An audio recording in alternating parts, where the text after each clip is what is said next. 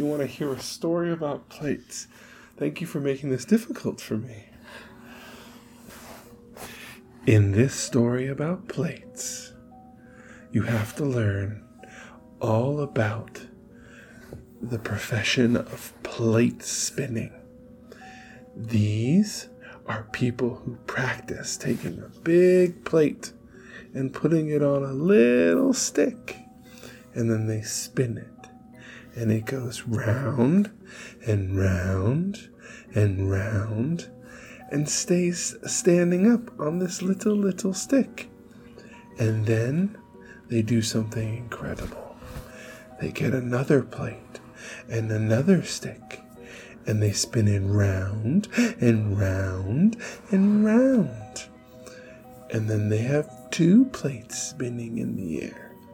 But they're not done.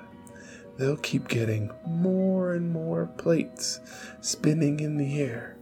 They balance them on their feet and their hands, on their elbows and their thighs, on their head even. So many plates in the air. These are called plate spinners, and they are the best in the world at what they do, at keeping plates from breaking, so that later we can eat them, like me and you. And that's the story of the spinning plates.